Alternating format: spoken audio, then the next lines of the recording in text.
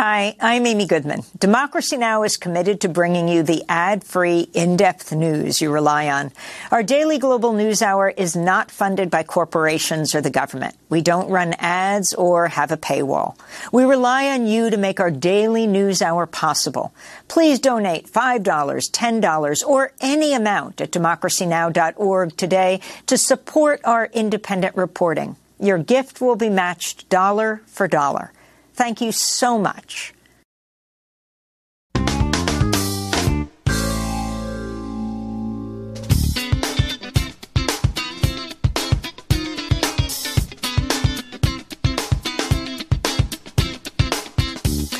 From New York, this is Democracy Now! The woke mind virus is basically a form of cultural Marxism. At the end of the day, it's an attack on the truth. And because it's a war on truth, I think we have no choice but to wage a war on woke. Florida Republican Governor Ron DeSantis has formally launched his presidential campaign. We'll go to Florida to look at his record, including his attacks on workers' rights. Then we look at the war in Ukraine.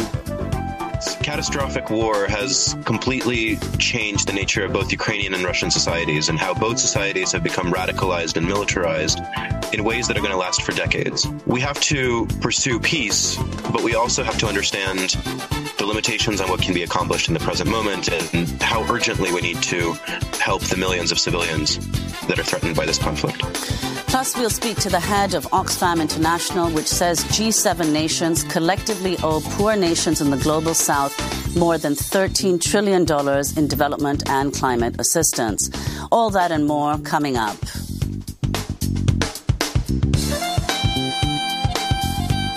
Welcome to Democracy Now!, democracynow.org, the War and Peace Report. I'm Nermeen Sheikh. Russia's Wagner Group says it has begun withdrawing from Bakhmut and will transfer control of the devastated Ukrainian city to the Russian army. On Wednesday, Wagner's founder, Yevgeny Prigozhin, said 20,000 of the group's mercenaries were killed during Russia's months-long assault on Bakhmut. Prigozhin also warned the invasion of Ukraine could trigger a revolution in Russia, blasting what he called the fat, carefree lives of Russia's elite, while poor and working-class Russians die by the thousands.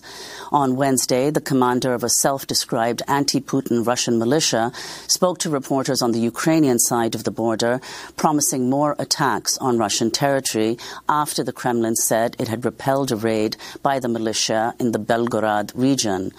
The New York Times reports the pro-Ukraine fighters used at least 3 U.S.-made armored vehicles known as MRAPs during their incursion. In Moscow, Kremlin spokesperson Dmitry Peskov cited the hardware as evidence of direct involvement in the conflict by the United States and its NATO allies. Earlier today, Russia signed an agreement with Belarus to begin deploying tactical nuclear weapons in the former Soviet state. Meanwhile, Russian Prime Minister Mikhail Mishustin traveled to Shanghai for talks with President Xi Jinping, who said Wednesday cooperation between Moscow and Beijing would reach a higher level. We'll have more on Russia, Belarus, and Ukraine later in the broadcast. In Sudan, bouts of fighting between the army and the paramilitary rapid support forces have been reported in Khartoum and other cities, threatening a fragile 7-day ceasefire. Both sides blame the other for violating the temporary truce, which was mediated by the U.S. and Saudi Arabia. The ongoing fighting has hindered delivery of essential humanitarian relief. As the UN says, over 1.3 million people have now fled their homes, about a quarter of them seeking refuge in neighboring countries. Meanwhile, a push by the UN to raise funds for the worsening humanitarian disaster in the Horn of Africa fell far short of its goal, raising just $2.4 billion of the $7 billion needed to respond to the hunger crisis facing millions of people in Somalia, Ethiopia, and Kenya.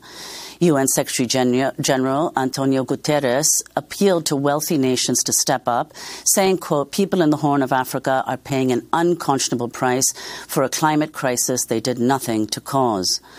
Guterres spoke ahead of the UN's pledging event Wednesday. The longest drought on record, mass displacement after years of conflict and insecurity, skyrocketing food prices, and now chaos and fighting have engulfed Sudan, radiating instability across the entire region. Typhoon Mawar is headed toward the Philippines and Taiwan after lashing the island of Guam. The powerful storm, which has been upgraded to a super typhoon, downed trees, tore roofs off of houses, and knocked out power across much of the U.S. territory Wednesday, but no fatalities have been reported. Some areas received up to 2 feet of rain. A meteorologist in Guam said of the post-typhoon scene, quote, "What used to be a jungle looks like toothpicks." In Germany, police have raided the operations of Direct Action Climate Group Last Generation, targeting 7 locations across the country. Police also froze the group's accounts and shut down their website. The climate activists have been branded a criminal organization due to their high-profile protests, which include shutting down traffic on major roads by gluing themselves to the concrete. Last Generation is one of several direct action groups that have turned to public acts of disruption to draw attention to the spiraling climate disaster. Activists have also shut off pipelines and famously threw mashed potatoes on a painting by Monet in a museum. This is Last Generation member Amy van Balen speaking after Wednesday's raid. This doesn't mean that the resistance will stop. We will still continue to resist. We have democratically agreed that we have signed the Paris Agreement. We have a constitution in which Article 20 states that our livelihoods must be preserved, today and in the future. And of course, it is absolutely democratic to defend that. In other climate news, a new investigation from the watchdog group Corporate Accountability finds that over 90% of Chevron's carbon offsets are junk, with some likely contributing to the climate crisis and creating social harm. Environmental and indigenous activists have long opposed the idea of carbon offsets as corporate greenwashing. In related news, the city of Hoboken in New Jersey is suing Chevron, Exxon, and other oil companies over racketeering charges for knowingly deceiving the public of the climate risks of its industry. Treasury Secretary Janet Yellen said Wednesday the U.S. remains on course to default on its loans as early as next Thursday, unless lawmakers agree to raise the ceiling on the national debt. The White House says a default would cause severe damage to the U.S. economy, costing up to 8 million jobs. On Tuesday, far-right House Freedom Caucus member Matt Gaetz openly admitted Republicans were holding the U.S. economy hostage in a bid to force Democrats to agree to huge cuts in federal spending. I think my conservative colleagues, for the most part, support limit, save, grow, and they don't feel like we should negotiate with our hostage. White House Press Secretary Karine Jean-Pierre seized on Gaetz's comments, saying they showed the fight over the debt ceiling was a manufactured crisis. And don't take our word for it. Just listen to members of the House Freedom Caucus. They've been very honest about this and are now openly, they're saying the quiet thing out loud, referring to the full faith and credit of the United States as a hostage. Florida Governor Ron DeSantis has officially entered the race for the Republican Party's 2024 presidential nomination. DeSantis announced his candidacy during a Twitter Spaces interview with Twitter's billionaire owner Elon Musk. DeSantis' announcement was delayed by a half hour as Twitter's live stream repeatedly glitched and crashed. There is no substitute for victory. We must end the culture of losing that has infected the Republican Party in recent years. The tired dogmas of the past are inadequate for a vibrant future. We must look forward, not backwards. As governor of Florida, DeSantis has signed a slew of bills targeting reproductive rights, immigrant rights, public sector unions, the transgender community, and diversity programs in schools. We'll go to Florida after headlines for more on Ron DeSantis' candidacy. Uvalde, Texas has marked the one-year anniversary of the mass shooting that claimed the lives of 19 elementary school children and 2 of their teachers. Mourners gathered Wednesday outside St. Philip's Episcopal Church for a day of remembrance vigil. San Antonio resident Yolanda Valenzuela says the massacre has caused lasting trauma to teachers, students, and parents across Texas. Nobody feels safe anymore. The kids, they spend some of their time learning how to deal with active shooters and how to hide and this and that and the other. And 10 years ago, you didn't hear that. At the White House, President Biden marked the anniversary of the Uvalde massacre with another appeal to Congress to pass a ban on assault weapons and other gun control. In India, the Delhi High Court has summoned the BBC to face a defamation case over a documentary on India's Hindu nationalist Prime Minister Narendra Modi. The film, titled India, the Modi Question, aired earlier this year, highlighting Modi's role in anti-Muslim riots which killed an estimated 1,000 people in 2002 when Modi was governor of Gujarat state. Modi's government has attempted to block people sharing the film, calling it, quote, hostile propaganda and anti-India garbage. An Australian police officer has been charged over the killing of a 95-year-old great-grandmother in a New South Wales nursing home. Claire Nolan died Wednesday of complications from head trauma after 33-year-old senior police constable Christian White fired his taser at her, causing her to collapse. Officers had been responding to a report of an elderly woman with dementia holding a serrated steak knife. Australian police are allowed to use tasers if they feel their lives are in danger, but witnesses say Noland weighed 95 pounds and was slowly advancing toward officers using a walker. New South Wales Police Commissioner Karen Webb announced the charges Wednesday. For the offences of recklessly inflict grievous bodily harm, assault occasioning actual bodily harm, and assault. Here in New York, resident doctors at Elmhurst Hospital in Queens have ended their strike after reaching a tentative deal with their employer, the Mount Sinai Health System. Their union says the agreement brings early career doctors much closer towards parity with their counterparts who work at hospitals in Manhattan. And the queen of rock and roll, Tina Turner, has died at the age of 83. Born Anna Mae Bullock in Tennessee, she rose to fame alongside her husband, Ike Turner, in the 1960s before leaving the abusive relationship and becoming a solo artist. Turner topped the charts with hits like What's Love Got to Do With It, The Best, and Proud Mary. She won 8 Grammys throughout her career and was celebrated for her electrifying stage performances. Like many notable black artists, Tina Turner faced racism in the U.S. and said she felt more at home in Europe, where she had an even larger fan base. She lived with her husband, Erwin Bach, in Switzerland, where she passed away peacefully after a battle with intestinal cancer. And those are some of the headlines. This is Democracy Now!, democracynow.org, the War and Peace Report. I'm Nermeen Sheikh. Amy is at her nephew's college graduation. Florida's Republican Governor Ron DeSantis has officially launched his presidential campaign. DeSantis made the announcement on a Twitter audio stream hosted by Twitter's billionaire owner Elon Musk, but major technical glitches disrupted the event. DeSantis later appeared on Fox News.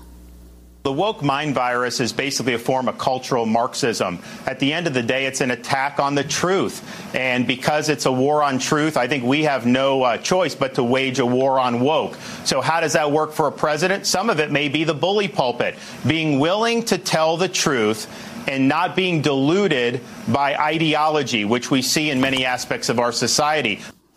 The 2024 Republican primaries will pit DeSantis against his former ally Donald Trump and at least 5 other Republicans, including Senator Tim Scott and former UN Ambassador Nikki Haley.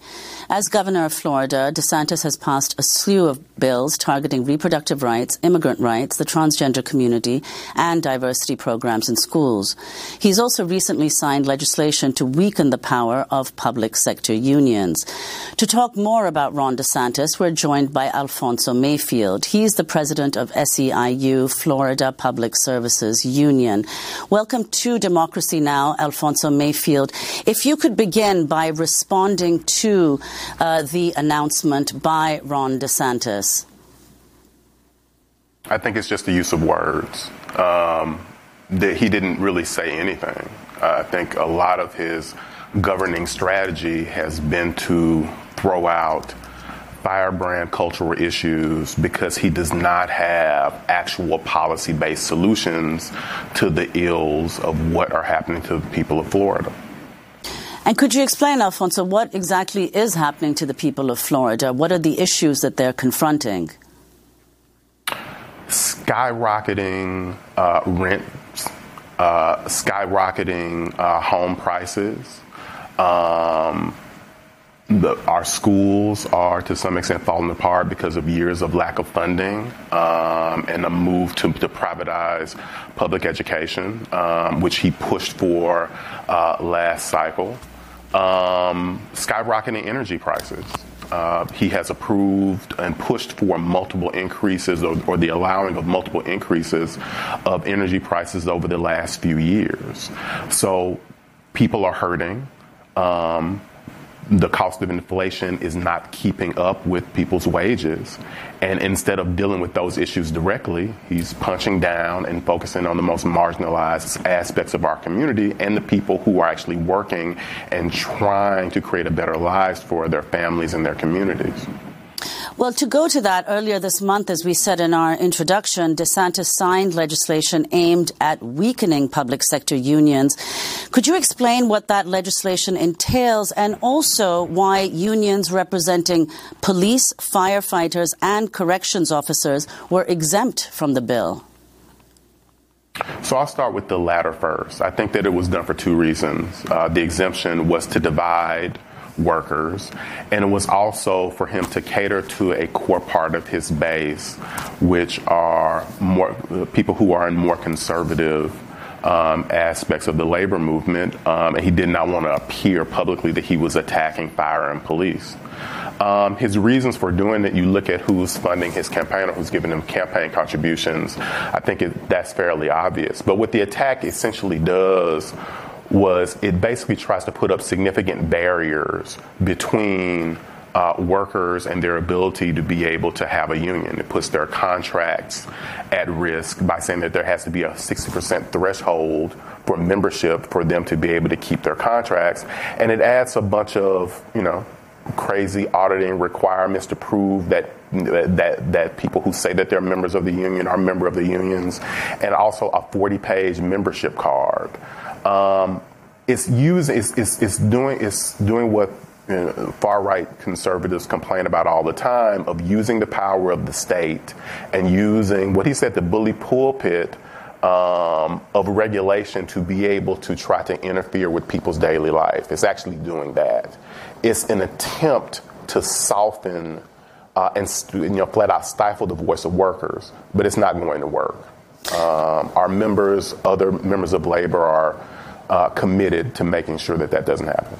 And Alfonso, could you elaborate who are the workers that are principally impacted or will be principally impacted by these policies? That's a great question. So it's all workers who work in the public sector with an exemption for fire and police. So I know that there was a narrative push that this was just about teachers, which was also still horrible, but this would affect everyone who is a public employee in Florida. On the state level, on the local level, so everyone from school teachers, bus drivers, custodians, adjunct professors, sanitation workers, code enforcement, if you work in the public sector, you would be impacted by the passing of this law. And so could you give us overall, Alfonso, a record of what his tenure has been like as governor and what you fear the impact on workers across the country would be in the event that he's elected president? It has been governing by distraction. It's been governing by punching down, not having solutions to actual problems, and using jargon and catchphrases as a distraction.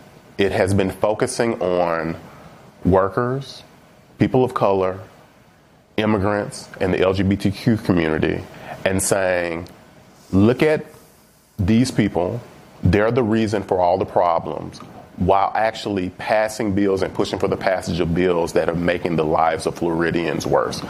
You will be hard-pressed to find anyone, right, left, center, that would say that Floridians are better off than they were when he took office. And he knows that. And so if he becomes president, you're also looking at someone who would have the temerity and the ability to use the full power of the state to silence vast swaths of voices on both sides of the aisle, because it's all about power and control. And finally, Alfonso, do you think Florida is still a swing state? Can Democrats not win a statewide race there? Florida is absolutely a swing state, and I want to dispel some myths about last cycle in Florida. Florida suffered a 90% drop of investment in campaigns over the election in 2018. What that means is that the national party, national apparatuses, other donors basically said, we're not going to put money in Florida in part because of saving the House and other factors. So when you have someone on one side that's spending presidential level money and still did not get the level of turnout that they did in 2018, and one side does not have the resources, this is what happens. I think that there's a reckoning that's coming within our democracy. A friend of mine, Eric Bracken, talks a lot, and he stole this quote, but I'm going to give him credit for it, that to keep the democracy, we have to win in the Midwest. But he also talks about how the Confederacy has always undermined the democracy. We have to be able to do both. We can't cede half the country and think that we're going to keep a functioning democracy. Every race where resources were plentiful and existed, we won or were competitive. If we want to be competitive in Florida, we have to invest. But all the indicators show Florida's still a swing state. Thank you so much, Alfonso Mayfield, president of SEIU, Florida Public Services Union. Coming up, we go to Kyiv to look at the war in Ukraine.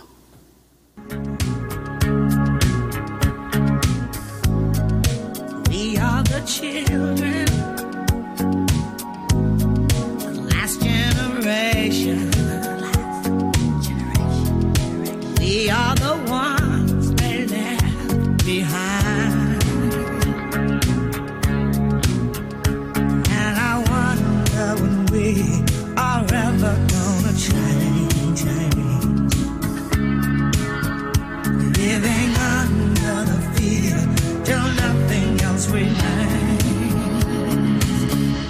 We don't need another hero. We don't need to know the way home. All we want is what we are.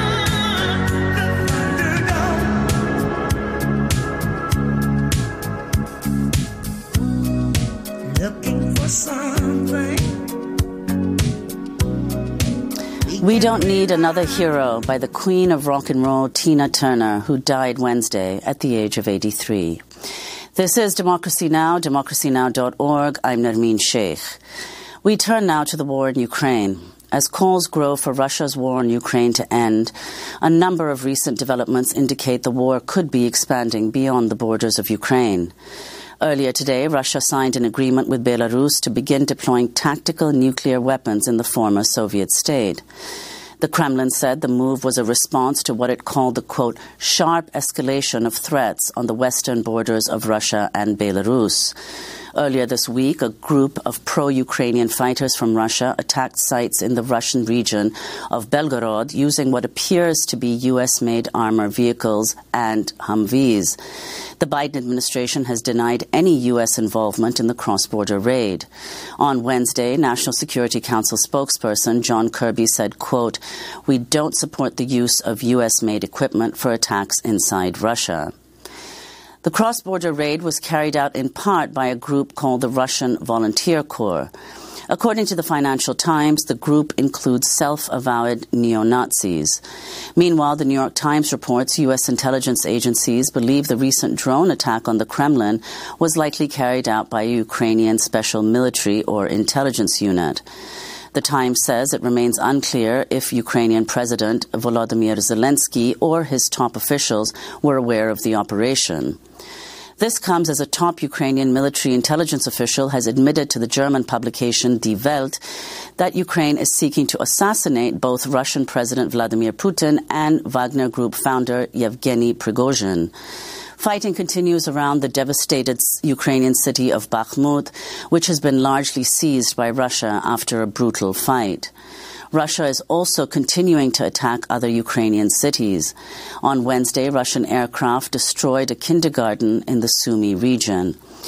We're joined now by two guests. Gregory Afenigenev is a professor of Russian history at Georgetown University. His recent piece for Jacobin is headlined, Peace in Ukraine Isn't Coming Soon. He joins us from Stamford, New York. And in the Ukrainian capital of Kyiv is Denis Pilash. He's a Ukrainian political scientist and historian.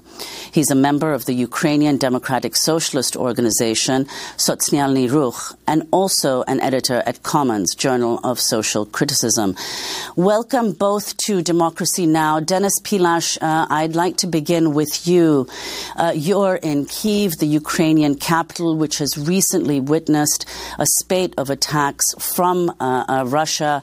If you could describe what the scene is on the ground in Kyiv.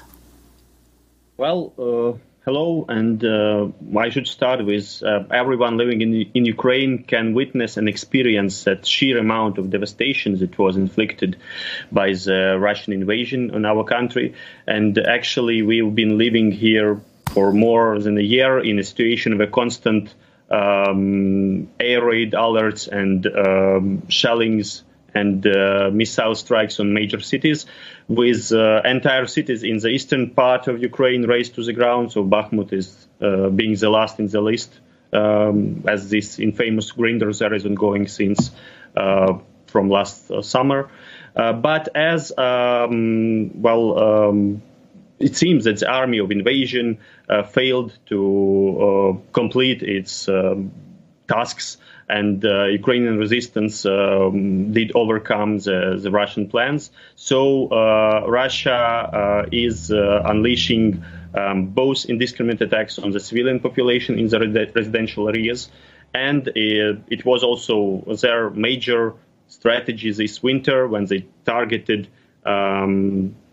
specifically civilian infrastructure. So they tried to freeze Ukrainians to death by destroying power plants, energy grids, water supplies, heating, but ultimately didn't succeed, as workers and engineers of Ukraine, they almost did miracles in restoring the infrastructure. And also the air defense has become more efficient. So most of Russian missiles and drones are being intercepted. So contrary to some talking point popular in some Western circles, foreign military aid can save civilian lives.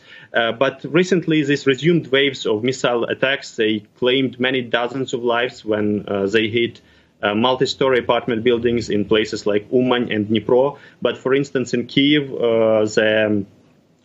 we have every day multiple air raids.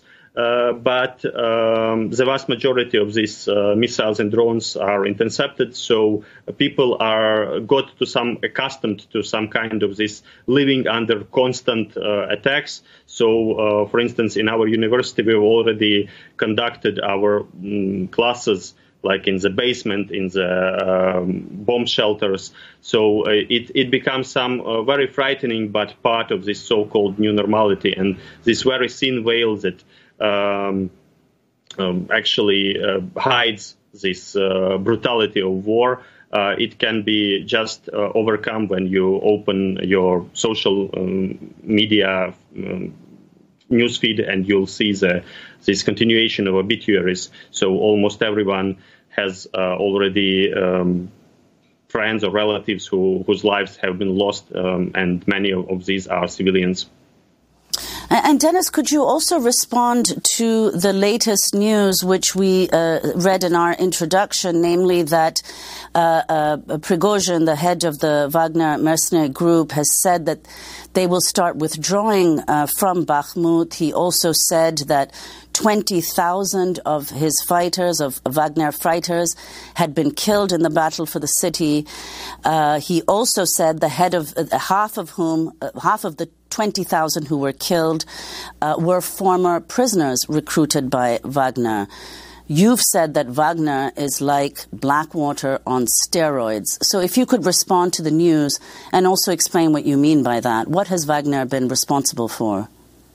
So Wagner Group is probably one of the most notorious units inside the Russian war machine, and it has its level, its degree of autonomy. Thus, all these conflicts with official Russian army and the Ministry of Defense. But actually, it has been used extensively by the Russian regime to do all the black, very nasty things, not just in Ukraine, but in many regions of the world, in Syria, in Africa. We actually had recently a call of solidarity with activists from different African countries, from Sudan to South Africa and Mauritius. And, we learned a lot about this presence of Wagner Group there. And actually, Sudan was the first country that was targeted by Wagner mercenaries when the now ousted dictator Omar Bashir led them into his country, and in a very neo-colonial or even classical 19th century colonialism way of doing things, they started looting the natural resources, namely the gold of the country, and they were very heavily involved into all the conflicts there. And now we are inside another conflict in Sudan, where both sides have links to Russia and have links to the Wagner Group, and specifically like the head of the Janjaweed, who was responsible for the Darfur genocide and who is now waging this war against other generals in Sudan. He was in Moscow on the day of Russia's invasion of Ukraine and assured Putin his full support. So this was only the starting point, and ultimately Wagner became some backbone for many military dictatorships in several African countries. So it seems that they are very ruthless. They include people who are also coming from a far-right white supremacist background.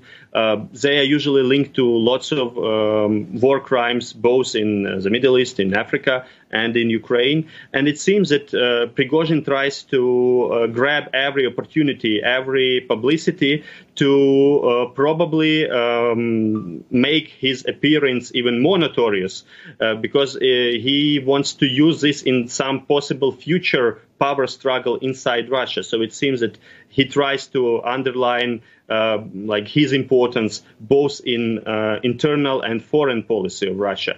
And this makes him an even more notorious figure for many people in the post-Soviet space, who are afraid that even if Putin's regime is gone, it may be replaced with something like this kind of even more outright ultranationalist and militarist regime like Prigozhin. Yeah, and only to add that a recent UN report accused Wagner mercenaries of involvement in a March 2022 massacre in a village in Mali, where nearly 500 people were killed. I'd like to go now to Professor Gregory Afenigenev. You're a professor of Russian history. Your recent piece for Jacobin is headlined "Peace in Ukraine Isn't Coming Soon."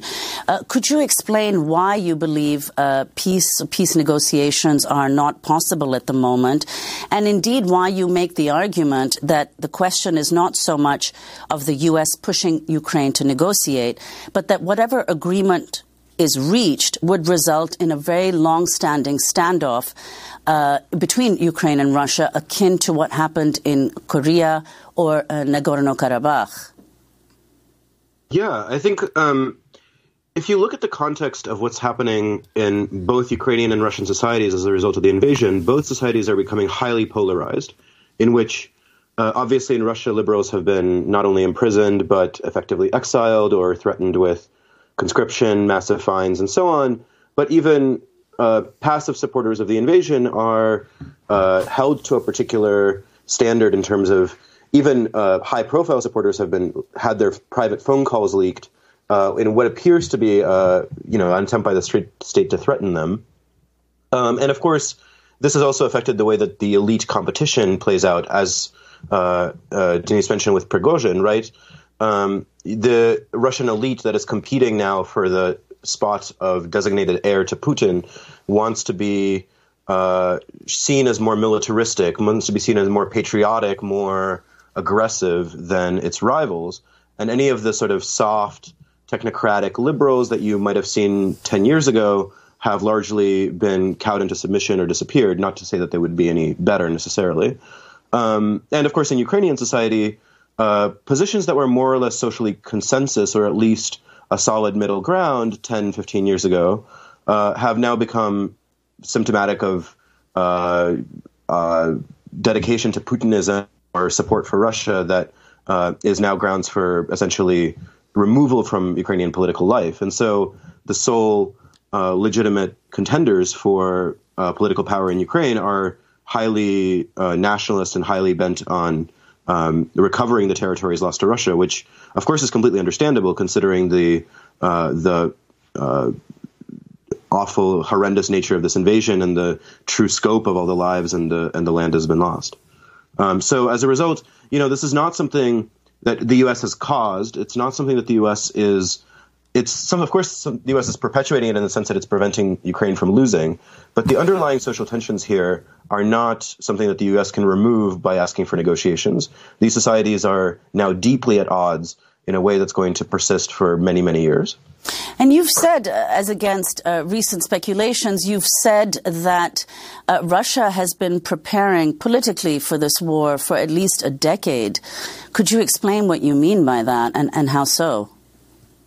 I think the sequence of events that started with the U.S. invasion of Libya and also with the opposition Bolotnaya protests in Russia right around the same moment in 2011, I think this was a moment of reckoning for Putin in the sense that he believed that unless he changed things very radically, he would be at risk of some kind of regime change internal operation.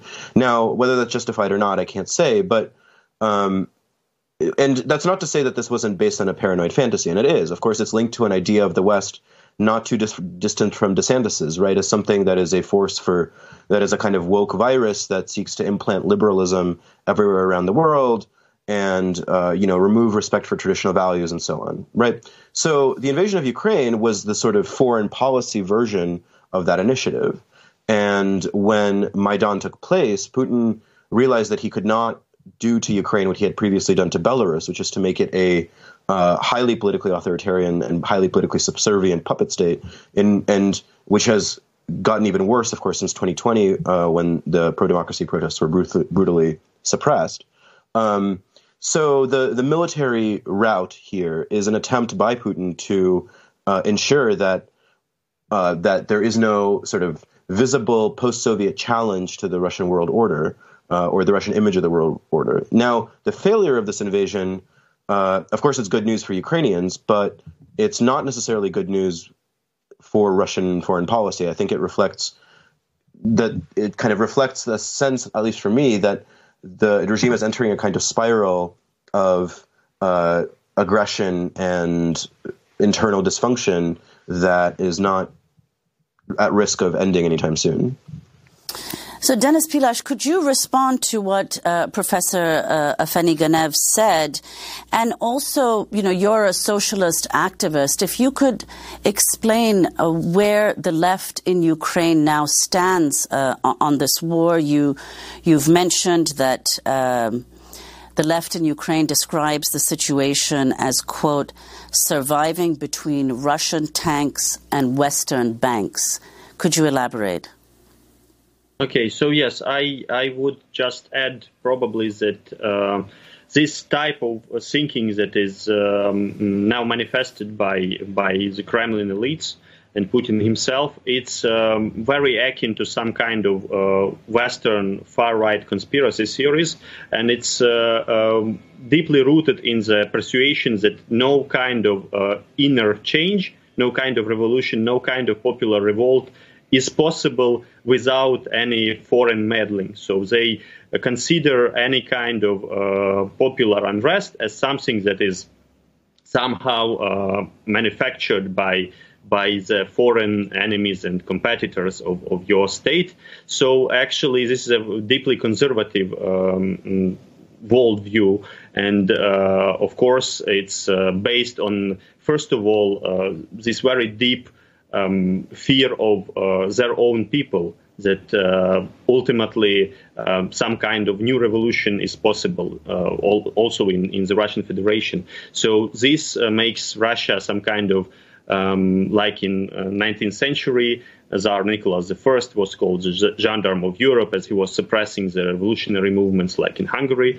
So in this way, they also tried to act in the post-Soviet space as these conservative safeguards, helping the authoritarian regimes to keep their populations in cages, essentially.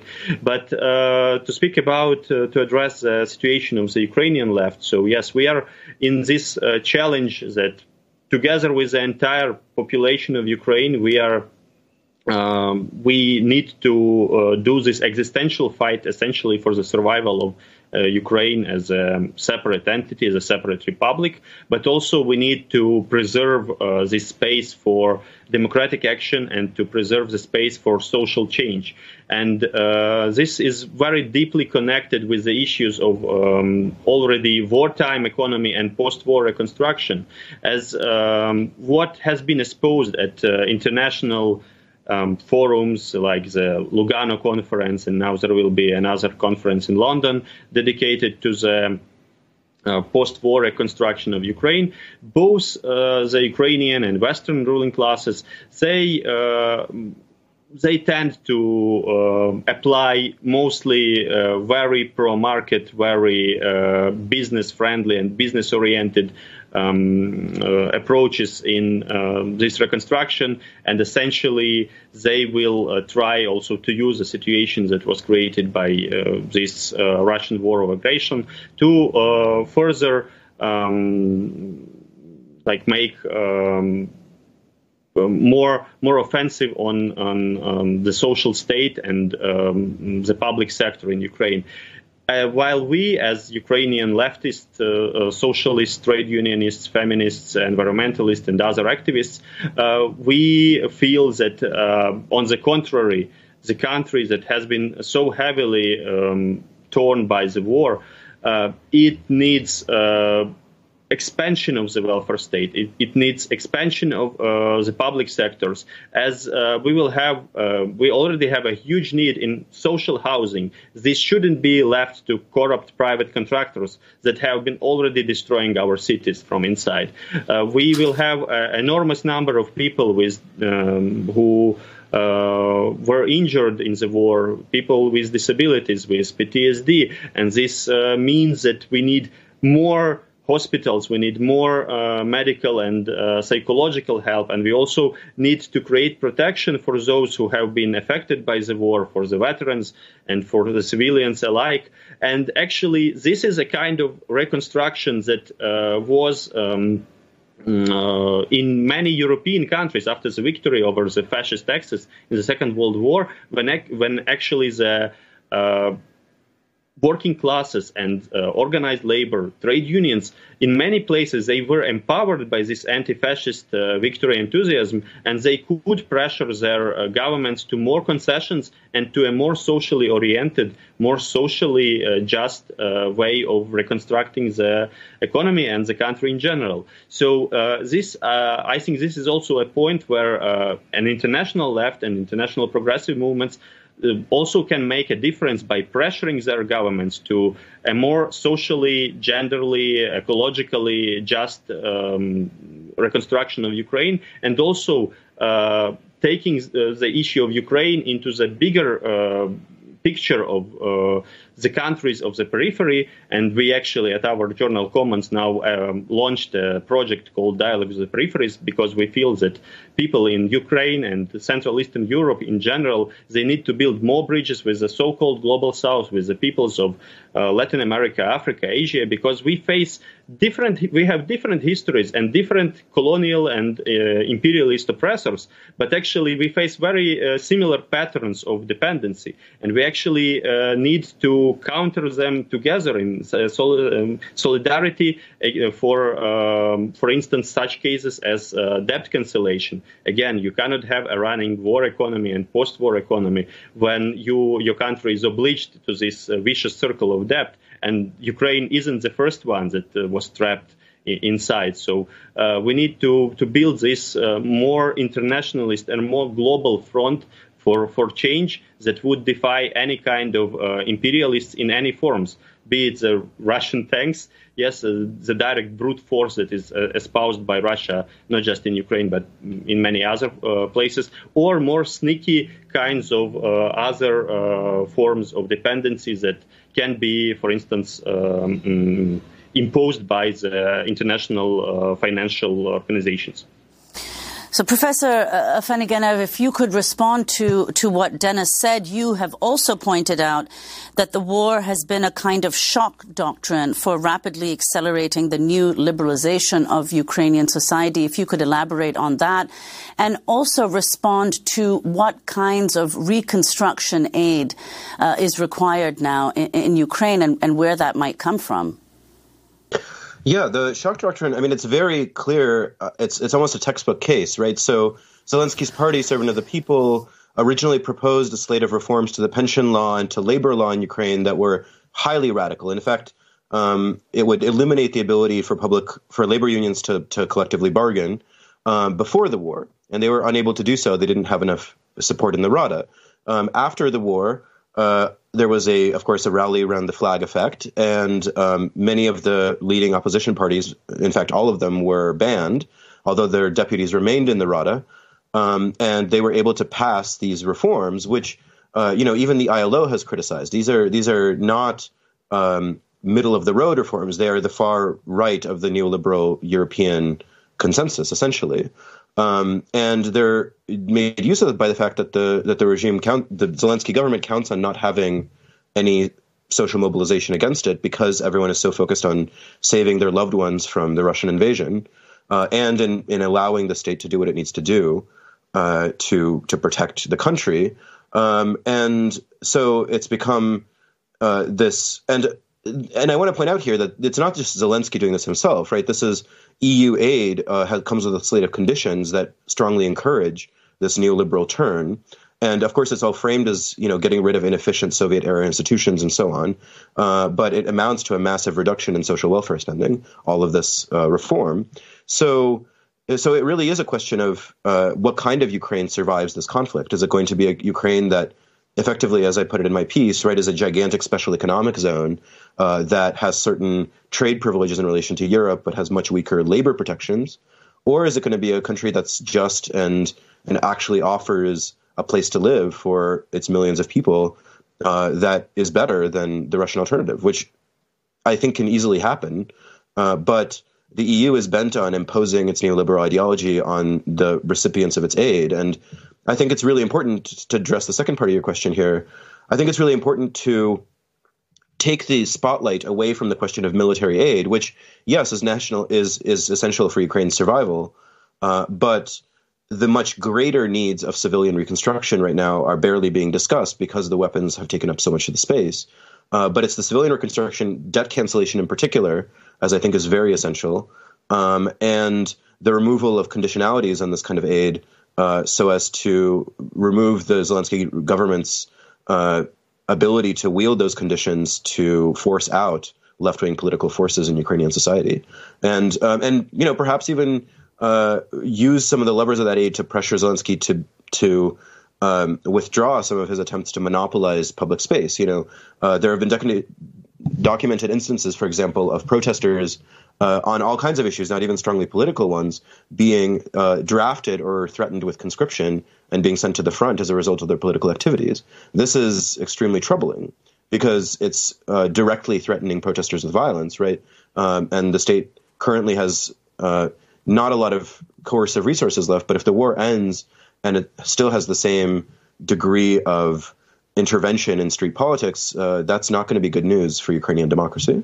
Well, could you also talk about how the war appears to be spreading beyond the borders of Ukraine? There was the recent drone attack on the Kremlin, and just this week, the cross-border raids by pro-Ukrainian Russian forces attacking the Belgorod region of Russia. So, what are your concerns about this potentially escalating to the point, that is potentially devastating for the area, but also potentially the world. And even though you have reservations about a possible ceasefire ending in something like the Nagorno-Karabakh situation or Korea, wouldn't a ceasefire nevertheless result in fewer and possibly no lives lost on the Ukrainian side?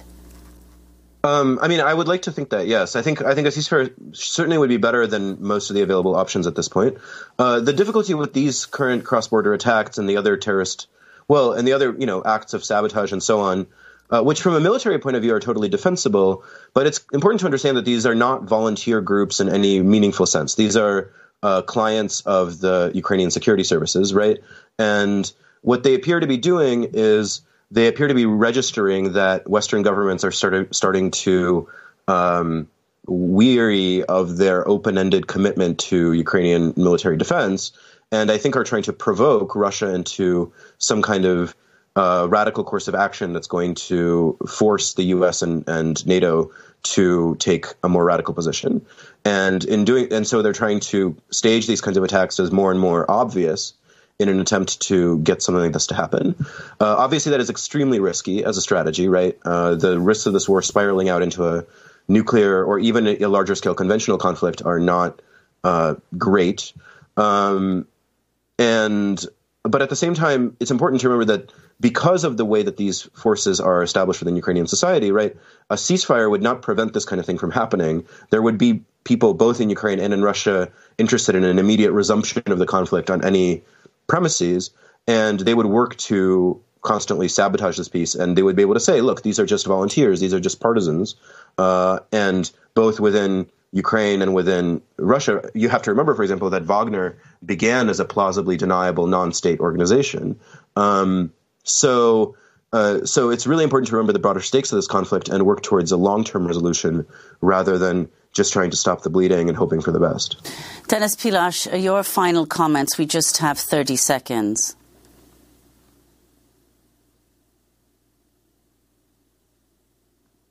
Sorry. I would say that it's quite important now to keep solidarity with the people of Ukraine, and this means that yes, it needs we need all kinds of support. This includes actually military support, but it also includes this kind of humanitarian aid and resuming the political questions like cancellation of the Ukrainian debt. Thank you so much, Denis Pilash, Ukrainian political scientist and historian. And thank you, too, to Gregory Afenigenev, professor of Russian history at Georgetown University. We'll link to your recent piece in Jacobin headlined, "Peace in Ukraine Isn't Coming Soon."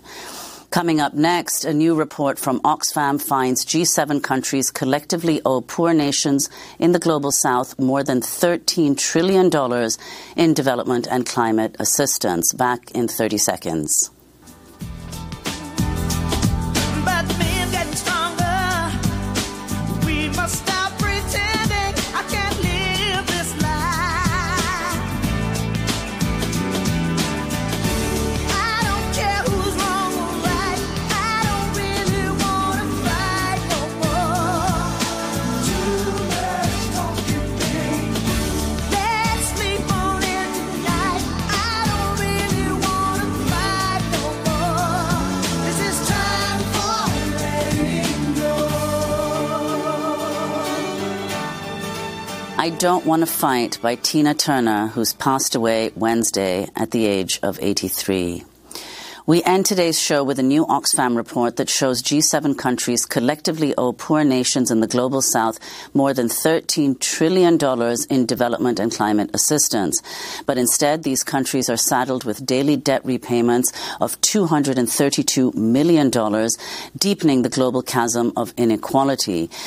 To talk more about this, we go now to New Delhi, India, where we're joined by Amitabh Behar, Interim Executive Director of Oxfam International. Welcome to Democracy Now!, Amitabh Behar. If you could lay out what this report found, the Oxfam report.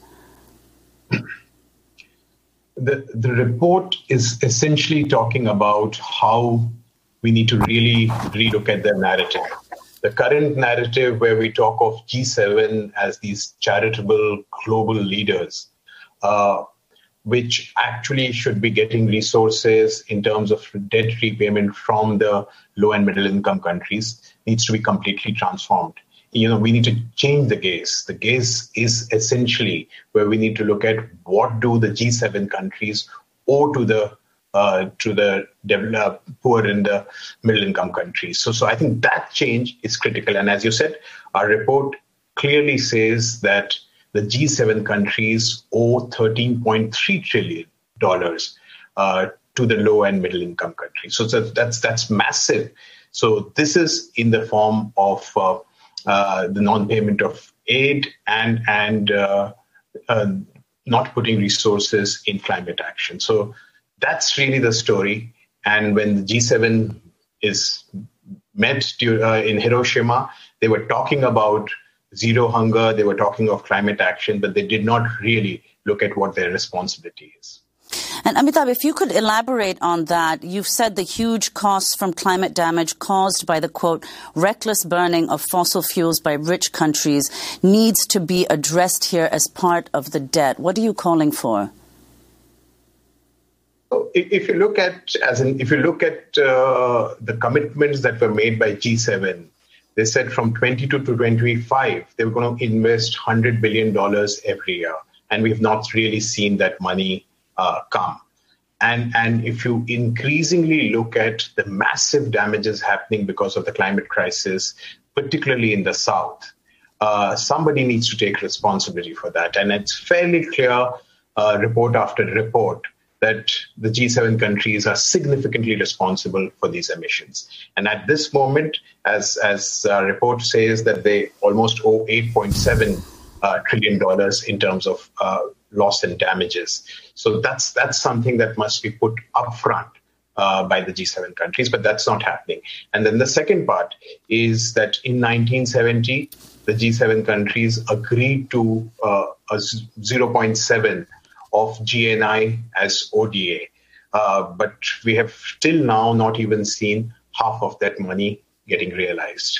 So there are massive shortfalls, deficits in terms of the money that G7 owes to the developing countries. And Amitabh Bihar, if you could explain what the concrete effects of these crippling debt payments are on the global South. This comes as a global hunger crisis has risen for the fifth consecutive year. Talk about the impact on individual states of these debt repayments and where the money is taken from to repay the debt.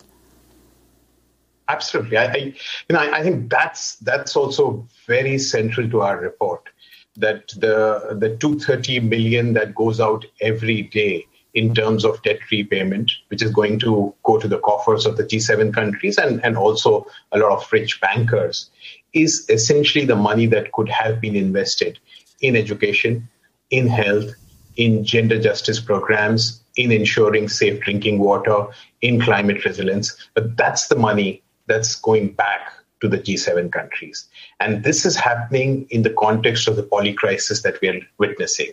As you said, fifth year, we are seeing in a row where hunger is rising. Almost 280 million plus people sleep hungry every night. And this is the time when this whole debt crisis is being talked of. And this is also in that context of the fuel crisis. You're looking at inflation. So even the cost of debt repayment is going higher as the dollar cost goes up. So in the context of the poly crisis, this is really hypocrisy to say that G7 is taking global leadership, while it's the schools and the public health system, safe drinking water, which is getting taken away from the poor and the excluded communities. And Amitabh, we have just 30 seconds. If you could say how humanitarian aid fits into it, the inadequacy of it, and what needs to be done. It's extremely inadequate. It's fairly clear that the need for humanitarian aid is just growing. And that's growing because what we're looking at, the poly crisis is also in terms of inequality, the climate crisis, conflicts. These are all coming together. And at this juncture, the humanitarian aid is galloping in terms of the need manifold. But the commitments are very, very hollow. So I'm afraid we're going to have to leave it there. Amitabh Behar, Interim Executive Director of Oxfam International, speaking to us from Delhi. And that does it for its show. I'm Amy Goodman. I'm Nermeen.